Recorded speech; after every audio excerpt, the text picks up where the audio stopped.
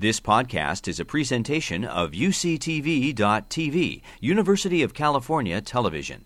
Like what you learn? Help others discover UCTV podcasts by leaving a comment or rating in iTunes. Good afternoon. It's a pleasure to be here. Thank you all for being here. I'm Bob Hass. I'm filling in for Giovanni Singleton, our administrator of Lunch Poems.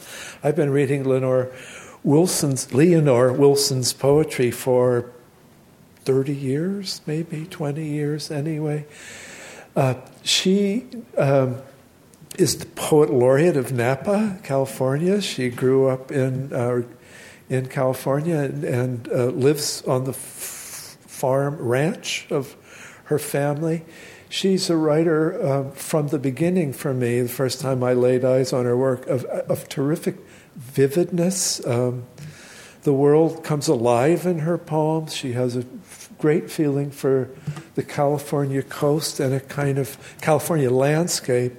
And there's something fierce, solid, I wanted to say almost maternal, if that's okay to say, about the way she cares for the world. I was looking at the quotations of the various poets who love her work and have tried to convey a sense what it's like, and they're all struggling toward what I found myself struggling toward, a way of saying this.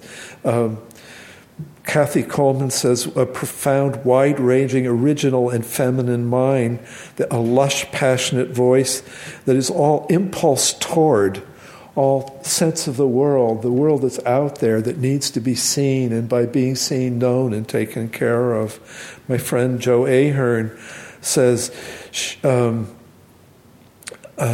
bright and difficult bursts of souls and poems in these wise and intricate, beautiful pieces of writing, read them, he says, and become more human. Gary Short also talks about the way she bodies forth the world, just makes it solidly alive. If the world is in the care of poets, Leonore is the poet you want it to be in the care of. Her Western Solstice is published by, who is it? Published by Leonore Books, and it's there, and she'll be happy to sign copies for you after. I'm very glad to have her here this afternoon. Please welcome Leonore Wilson.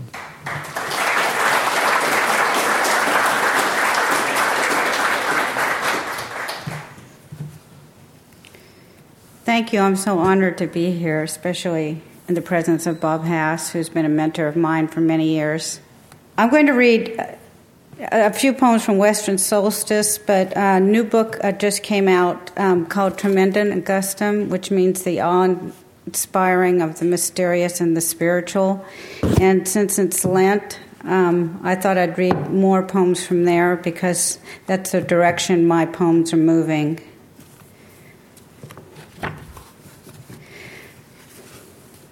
This is from Western Solstice. The creation of desire. Suppose there was an 8th day after God had rested, when he retained some vigor, and without knowing it, out of sheer boredom, he dreamt of the lascivious, thought of rumps and necks and breast, releasing such energy that the sun in the heavens grew jealous. Suppose God, after rinsing his great shoulders and shaking his head, said there must be something beyond me. Some wild strength and matter that rises, swells like the surf, so that the heart bends in ecstasy, something that will make the flesh blossom, vibrate, seethe unequivocally, yes, some yearning, deepening in man. So he pulled out of himself, out of the 1,000 threads that hold him fast, so every fiber of his body will whinny and shimmer and birth. Something will lure him back to me among the wet grasses and spongy tussocks, some booming in his breast, some pulsing and thudding, such that he will praise in unrelenting hallooing, so that he will razzle the feather of laughter and gorge on pleasure. He will detect it everywhere, even even in the shadows splatter, so audacious will he be with delirium in each nanosecond of happiness. He will speak in proclamations, and so on the 8th day God invented desire. Out of the sound of rain and a man and woman running a bit, out of light flecks and spores and bejangled roots and rifled leaves, and in the brightest day alive, henceforth desire came. World as church. Just think of the blossoming parsnip or the button quail as divinity. Try to see the rising moon as so, or the touch of the iris tongue, also the early hawk, as it perches on the black oak, or the thin, lanky hindquarters of the ant, the matted camellias thundering the porch with petal. Discover the small motes of the dried pea, its husk like the cry of the pine cricket, and the dogma of arroyos and snowmelt, the passion of needle grass and berries and mistletoe in December, when it reaches out to us with its heady midriff. The world is church, is chapel, altar, blood, and body, in its soft skin and its fervor, in all the salt vacancies of the ocean in dawn and dusk. The affirmation of God collects in the russet-headed grass of summer, and in the tattered fungi, and the fistfuls of snails and sand verbena, and the wings of the sycamore. The hedgehog in his hole knows the wisdom of Leviticus, considers passages from Proverbs, because his face is always open to the glaze of morning, as is the nude body of the seahorse under the ocean's momentum. Everything of earth is a krill of the cathedral. The field and forest anticipates its potential as assuredly as the barn owl crouches to unwrap the vole with its talons. The gospel manifests itself in the facets of light and the falling of water. Angels, both of them, what more proof do we need that pollen hold reverence and constellations hold transformation?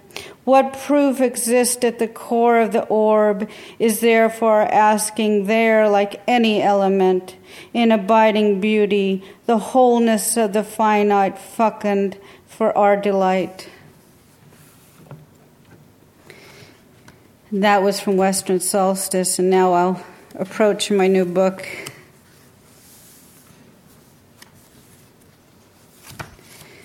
Tremendum Augustum. Matter's power consoles. Take, for instance, a woodpecker's tongue, how it whips around the little Jerusalem of his brain, then darts out quite suddenly, sweet swoop flame, incandescent God. This is wisdom's dizziness, what the depressive forgets as he rotates daily in the unending azura of thought. Heavy rain all winter, then up from the Herculean depths, numinous lilies, like dulcet-toned instruments, harps, zithers, flutes, the fugitive fabric of what is ineffable, daunting as when one evening the lonely astronomer stared out in the Codium universe and discovered the region of space beyond Neptune, where vast numbers of small icy objects circle the sun in cold storage. Such is the overabounding trace of survival, the majestic energy that beckons the diminution of self, analogous to the mornings when, trying to make love, the couple were simply too distracted by the exalted song of the May bird.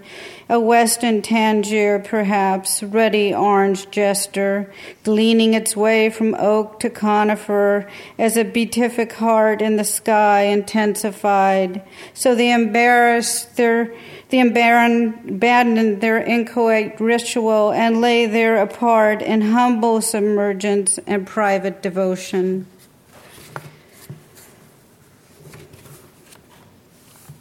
Pregaria. Admonishment no more, as we covered him with splayed sheaves gleaned from the desert fields. The calf butchered became the thick bawling in my throat. Then the once quiet wick of my tongue unleashed flame. All resilience and thirst I had kept invisible, since he was a mere finger whorl inside my blood. Prescient weed growth of limbs, rock cape of shoulders, where the knurled wood found promise. What was in me, I believe, tore from heaven to hell, joining the golden sparks of those departed, and then I retreated behind my own stony cerement, where none who inquired could find me.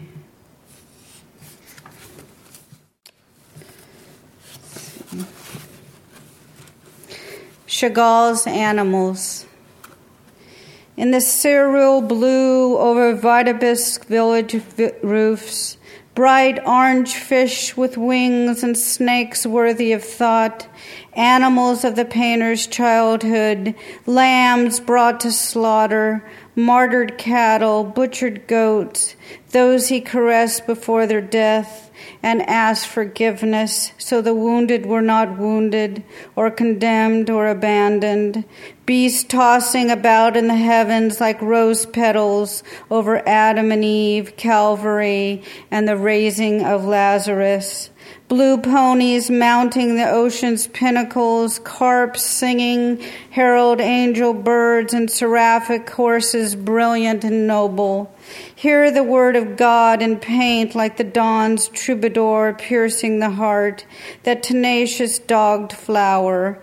Animals of stable and barnyard, of unattainable myths soaring over little votive chapels, which rise like the voice and verse in the green song of hope, full of zeal and triumph, over Esau and birthright, over Isaac's near sacrifice and Hagar's casting forth, over the burnt-up land where light overtakes shadow, over rifles and bayonets and headlamps, over the executioner and gangs of orphans, lovers floating on pools of water, and pallid orphans, beggars, tricksters, over charwomen and virgins, fish with hovering sails, vipers and turtle doves, genderless creatures of every species, docile, released like fragrance, sweet incense, all with kindly, merry mother faces.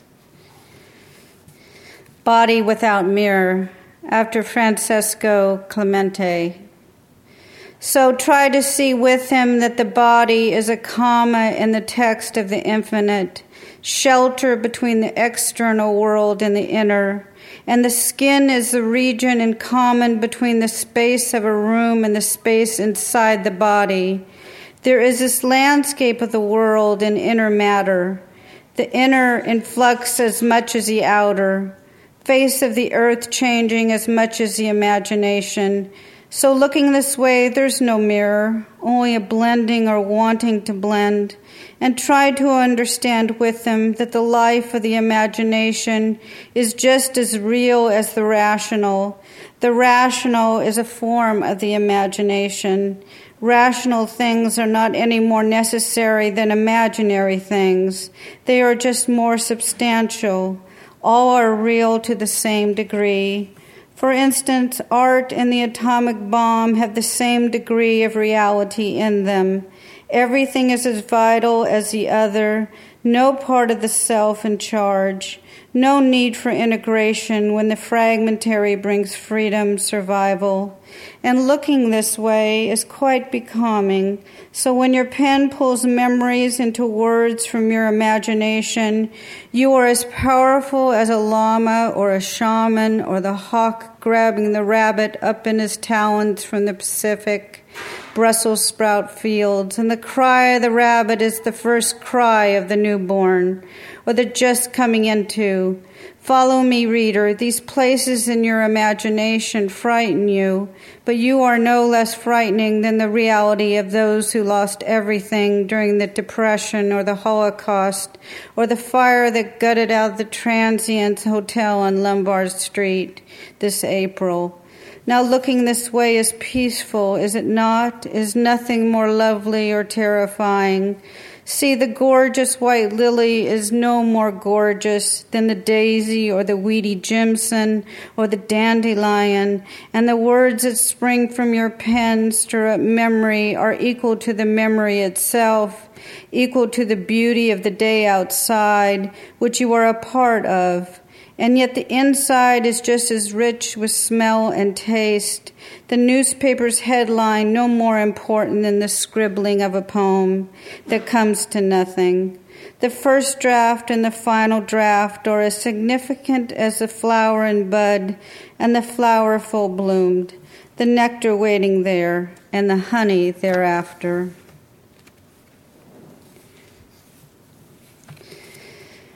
Franck's Sonata in A major, which is my favorite piece of music. Like a long-tailed star, lamp beating beneath your skin, the violin waves, white caps entombed, always since you heard it first. Imagine Swann hearing it too in a drizzly cold cafe in Paris, or Neruda lighting a cigarette or biting an apple as if it were a note.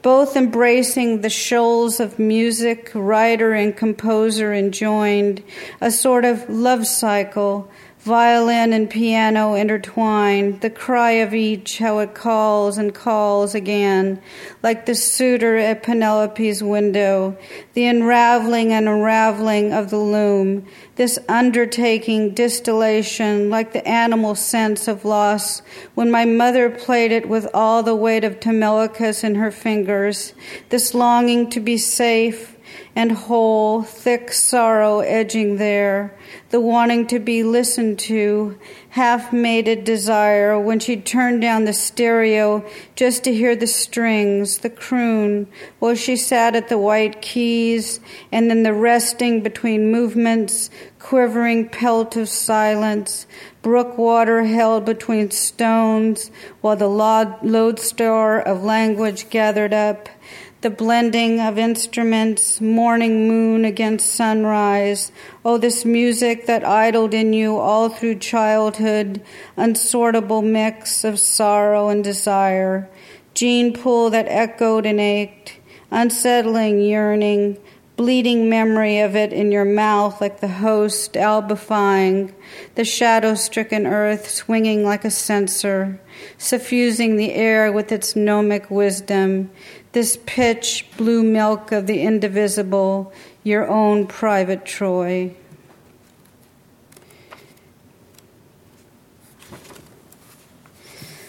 La Emerge. Maybe death is a little siren imploring you to live, as in the bronze sculpture by Claudel, coaxing you who sleep so fitfully, still overwrought by the suicides of the beloved two you took into your heart.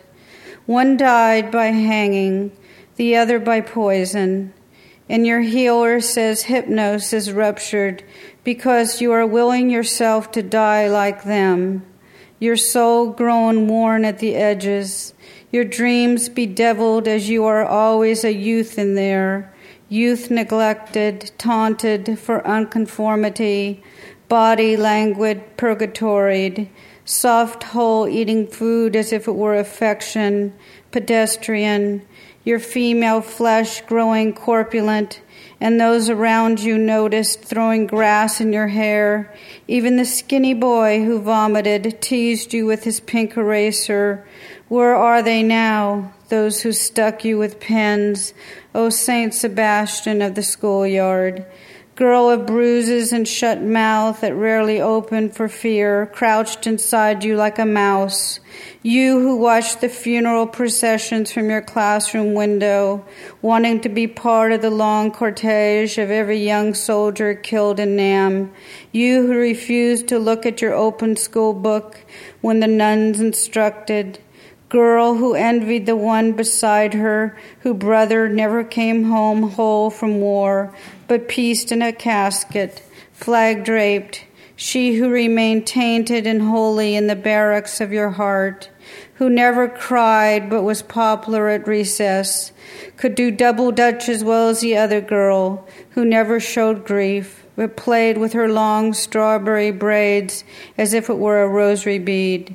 You wanted to touch her, didn't you? Touch the crooked gardenia behind her ear. You knew her street, but you were her, for what is imagined is belief. The angels.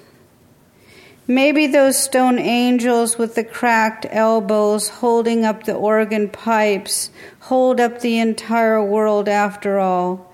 Maybe we are all flawed in specific ways, like the blind calf that followed its mother through the pastures of clover, oblivious to the fact of slaughter as the mother was oblivious, for in spring the mud swallow was having its fledglings, as was the flycatcher, both returning to the same nesting place from the previous year and littering the ground with waste and the tearing of feathers. The angels know the man with the white cane has practiced and practiced his route over the bridge of the Seine, where the lockets of lovers remain. He recognizes some of those lovers are no longer netted in affection, but are strained as a riverboat that carries its passengers is strained, as the passengers live in constant disdainful anxiety to fill their eyes and their ears with the senses, and even their mouths with the sharp sensation of lemons and quinces picked by the laborers whose hands get little recognition. For even the laborers know a spot of dirt will always cling to the fruit, though it is rinsed daily before display. We are all of us moving as the swans move, migratory over the waters in winter. And in summer we return to the same little pool next to the carousel that moves like a timepiece like the blue dashes of paint Miro swathed on his most beautiful of canvases, wanting us to see that through his eyes the same spacious blue field, blue a symbol of a world of cosmic dreams, the unconscious, where his mind flowed clearly and without any order. Blue, the color of a surreal, ethereal night, a night embodying the only place where dreams could exist in their untainted, uncensored, raw state. Tecton. Before they pinned him to the cross, he stroked the gravid wood, for he was a pupil enthralled with cuts, chisels, saws, hammers, the whole ritual of skilled dissection, of exacting measurements and cunning assembly and disassembly, efforts that came together to form a bed or gallows, the frame of a house, or that of a spirit, a phrase, a sentence, an argument. The balance then hangs on words, for carpenters were also known as scholars, authors, and so when he heaved the plain limbs upon his back, he shuddered, for his thoughts were fractious, bumping, shouldering up to one another, shoving other thoughts aside, all of them racing toward understanding, for he was not beyond reproach, shame, or risk. This one born from a handmaiden, her lowliness, though later she'd be deemed as blessed, he knew he couldn't love her deeply, for there would come a day when darkness would enshroud them both. How he imagined her head thrown back, convulsing with grief, the ferocity of sorrow. She would be torn with emotion, so he embraced her rarely. There was a great gulf between them. There had to be, for he knew he was the source of unimaginable to come. How he locked his heart and took the tools in his hands instead, sealed fountain of a man, ungraspable.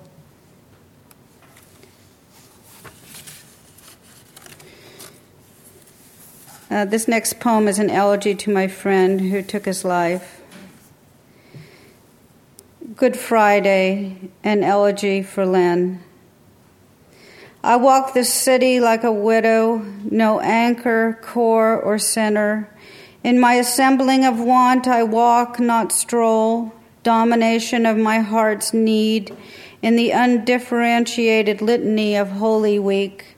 I walk since after 3 years, the brain-crushing hours still exist since you took your life. My traitor, how I want to exorcise you, purge you like poison, you who thrive in the largesse of my psyche. There are things worse than death.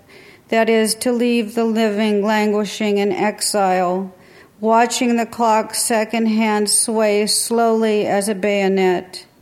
I follow block after block, my shoulders ache, my throat dry, as if everything's obscured by a crypt of haze, though the breath of spring glistens on the faces of errant dogs and ailing beggars, and the church bells ring out as if to stop this incessant thinking of you in your 50s flat overlooking the starling's song, the red camellias bursting big as teacups. How my mind compiles the dates when you stayed alive and why. Afternoons we deliberated over things that were common knowledge and things ineffable, when I believed in happiness, lying in your curtained bed with the freshened linen over us. Life was often cruel and senseless, except for you who could make windmills appear out of thin air, windmills and a river, meadows and green meadows. You who could make the whole of nature gentle and dreamy as you glided over your tartan rug in your blue dressing gown and served me tea and jam on a silver tray, making broad sweeps of your arms as if you were the Lenten full moon itself making waves. You wanted love, that innocuous little cloud that turned into a blaring wind. You wanted a man to fit your format, not a woman, certainly not one married, a mother, of parasitical milk and saturn shadows. Your despair was fueled by sickbed fools who crooked their middle fingers and left you swelling in regret. You were like me, seeing every tragedy as some postmodern resurrection. Bodies were vehicles of suffering, and you became the candles, the flowers, the pall to those who determined your damnation. What a landslide of buried louts of those who told you about their harpy needs, which meant all the time you spent with them was followed by an indiscretion. Not yours, theirs. They were scavengers, disgruntled seeing you as a moment's property, cursory fortune, something to fee a venial appetite. And you, my fool, thought your own self-effacing humiliation, your unease could buoy up the living? Now look at what is left of us, I say. Here, let me whisper you a dozier of truth. I confessed I am transfused in the marrow of your bones, your ash, your living twin always waiting for that jolt of clarity to make me cease, keep me from these tired routes up and down in this imploding city of St. Francis. But there is no solid place where I can grieve, no plot, no headstone, no hand-swept lawn, no path end or stone bench where winter bulbs hence march upon, chalice-like upon the land. No, instead, I smell the soot of you everywhere, in your quiet haunts, the leather bars, the shabby bookstores, the queue of foreign cornered cinemas. I see your hoodwinked eyes hidden under the skinny claws of 100 black umbrellas. I taste your body in the tumult and torpor of each Catholic schoolboy carrying a sack of sex like something uncomely. I feel your sweaty, unshaven cheek, your held rope swinging above me like the rankled ticking of a heartbeat.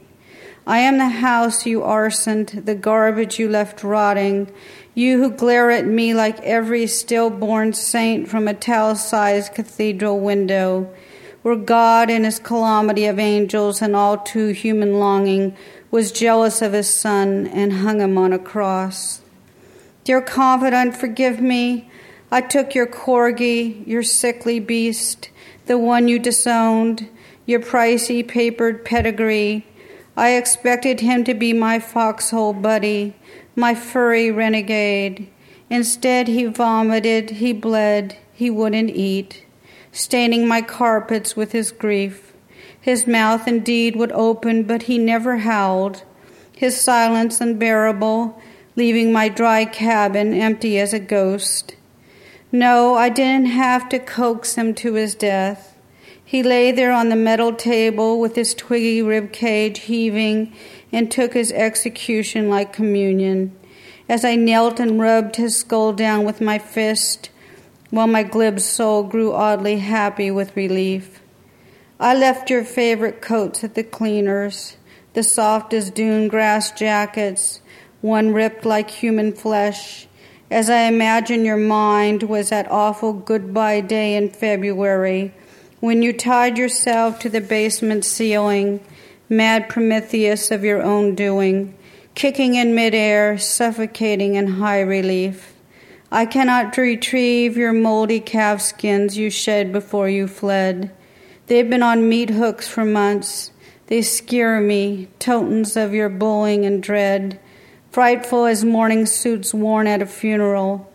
You had none, no service, that is, no incense censored above your name, no eulogy, no celebration of what you stood for. No one wanted it. You left no instructions. You just pitched yourself into the void, your invidious tongue nailing every obscenity down before you leapt into the pyre. So what do I want from you? Not your clothes, your scapulas, your dirty books, your whips, your pantry of Santeria statues. Not your poems or your opiates. You see, I'm flogged forward in this nightmare of bereavement.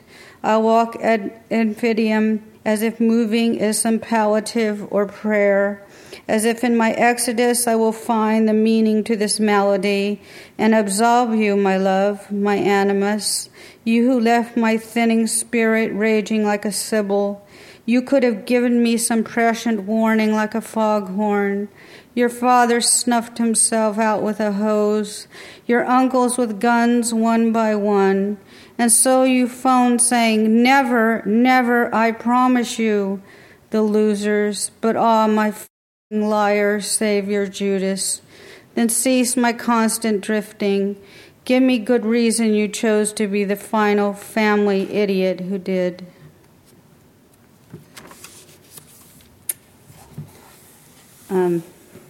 Next one is a poem to the Russian poet Tsvetsa. Hopefully I'm saying her name right. I had another friend who took her life, and her favorite poet was this Russian poet. Letter to Tsvetsa. You were afraid of cars, of elevators, of wide open spaces, who lost your way in unfamiliar surroundings, you, Marina, of salty peasant eyes. Today, in March, on the white veranda of a lone ranch house, I hear Rimsky-Korsakov's string quartet from old St. Petersburg. What ordinary human happiness unwinds from simple wooden instruments. What onslaught of doyen tenderness. What breath and verse. Yes, I think of you, my comforter, with your profound indifference to certain rules and taste, your poverty and hardships, the tragedy within yourself, how you said you terribly disliked living. No, it was not the daily scavenging for frozen potatoes or small cheap apples. It was not the growing isolation or the catastrophe of war. No, it was the deadliness like a hangman's noose swaying inside your chest, the hatred of self that taunted your heart, such that you ran from one lover to the next, steeped in a snowstorm of unimaginable longing. You who tried on death so many times, forgive me, I hope to leave you an open seat next to the blooming rosemary, but so many came to listen, and I could only imagine your glance, heavy, inquisitive, your gray face nodding with the protective shield of grief. I wanted to stay, Say, stay, spirit, stay, and fill your empty glass with the ripening music of the hour in the very bell of the living, as bowstring touches bow, as the velvet tulips open to the gentle pulse of moss. O steely posture you, always playing Job, take the youthful hand of the eager violinist, the one whose bun of hair is bundled wheat, with tiny bruises like blue badges around her jaw, where holding up the notes has punished her in ardor. Marina, maybe then the shame that knit your brow would flee, and the succor you only dreamed of like a forgotten book will open as once it did, when you were a child at 3 Pond Lane, when the future was brighter than a rowan berry's flame, or the ring of dusky campfires you lit that lasted until dawn. Oh, I have to read one about my son.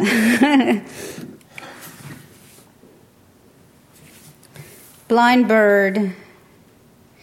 He knows I've been ill. So what does he do, this son of mine, but sweep me down the fragrant trail where the white Laura is bounteous. The sinewy oaks are shipwrecks of muscle, and the corkscrew water grooves the land, where he first knew the deniers of death sprouting from the marrow of rotting she-fox and cow. He shows me the republic of his boyhood, laid out beneath the raised brow of the old weathered ranch house. Here we scan the seated pastures, mother and child, nearly sleepwalking now, and he asks me if I see the haphazard stones lying like requiems of night-fallen comets, and I do, always believing the winter storms had yanked them tail first from the hard shanks of mountains. But no, blind bird I was. I'm told he had hurled them there, he and his brothers, their eyes straight as graves, small-fisted lords, defending the bound fecundity of my womanly kingdom. Naked. After they rolled the dice and whispered as if he had no presence, and grain by grain, particle by particle, the night things stirred.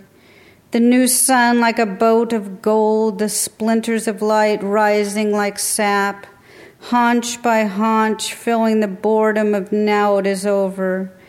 The matter of stars coming out like 1,000 adulteries. The shouts of the earth diminishing and the hoarse scents overlapping. He lay there in the dirt, completely unguarded, the long, narrow bars of the body called root, the slivered curve of the spine, seed pod bearing witness to the scene, blemish dragged marked beauty, the reconciled dissolving, rotting, the funneled lily flung backwards. Here, lying separate, abandoned, raw and rudimentary, a condemned man, unparticular as bottom rushes and leaves, bare as white water, hammer of thunder, razor of lightning, heart drowning, following one step behind in its riffle of blood, proof of the nothing exceptional or manifested, no rumor of resurrection or fragrant ritual, only the shape, narrow shoulders hunched over like a vestigial claw. And I will read one more. After the crucifixion. See her hurrying forth, saying goodbye to the ruined light, abandoning generations with a wave of her hand, the dark passage of her body trembling, wrapped in a shroud of private fever, retreating like the syllable of a dove. White moon caught in a halo of fire, rivulet of sweat on her brow. Is she more beautiful now since he has gone? What cold joy blossoms in her, enough perhaps to unfurl the cloud stalks of the daylily, enough for the fields of drought to whisper harvest. Memory lies buried now in the descent of rain, the disquiet of poplars, his eyes and her eyes like the history of thought, holy without origin. I will not leave you comfortless, I will come to you. He uttered those words as if they ached him. Steep staircase of his arms and legs as she held him, the authorities giving her that final hour, that opening of time, salving the soul in exile, bread torn from bread, wreath on water, his voice silk of blue smoke shuddering the horizon at morning over the wind-severed valley, and his death like a boat dissolved into the yet again.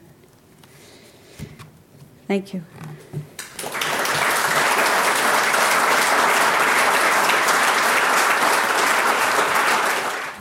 You've been listening to a podcast by University of California Television. For more information about this program or UCTV, visit us online at uctv.tv.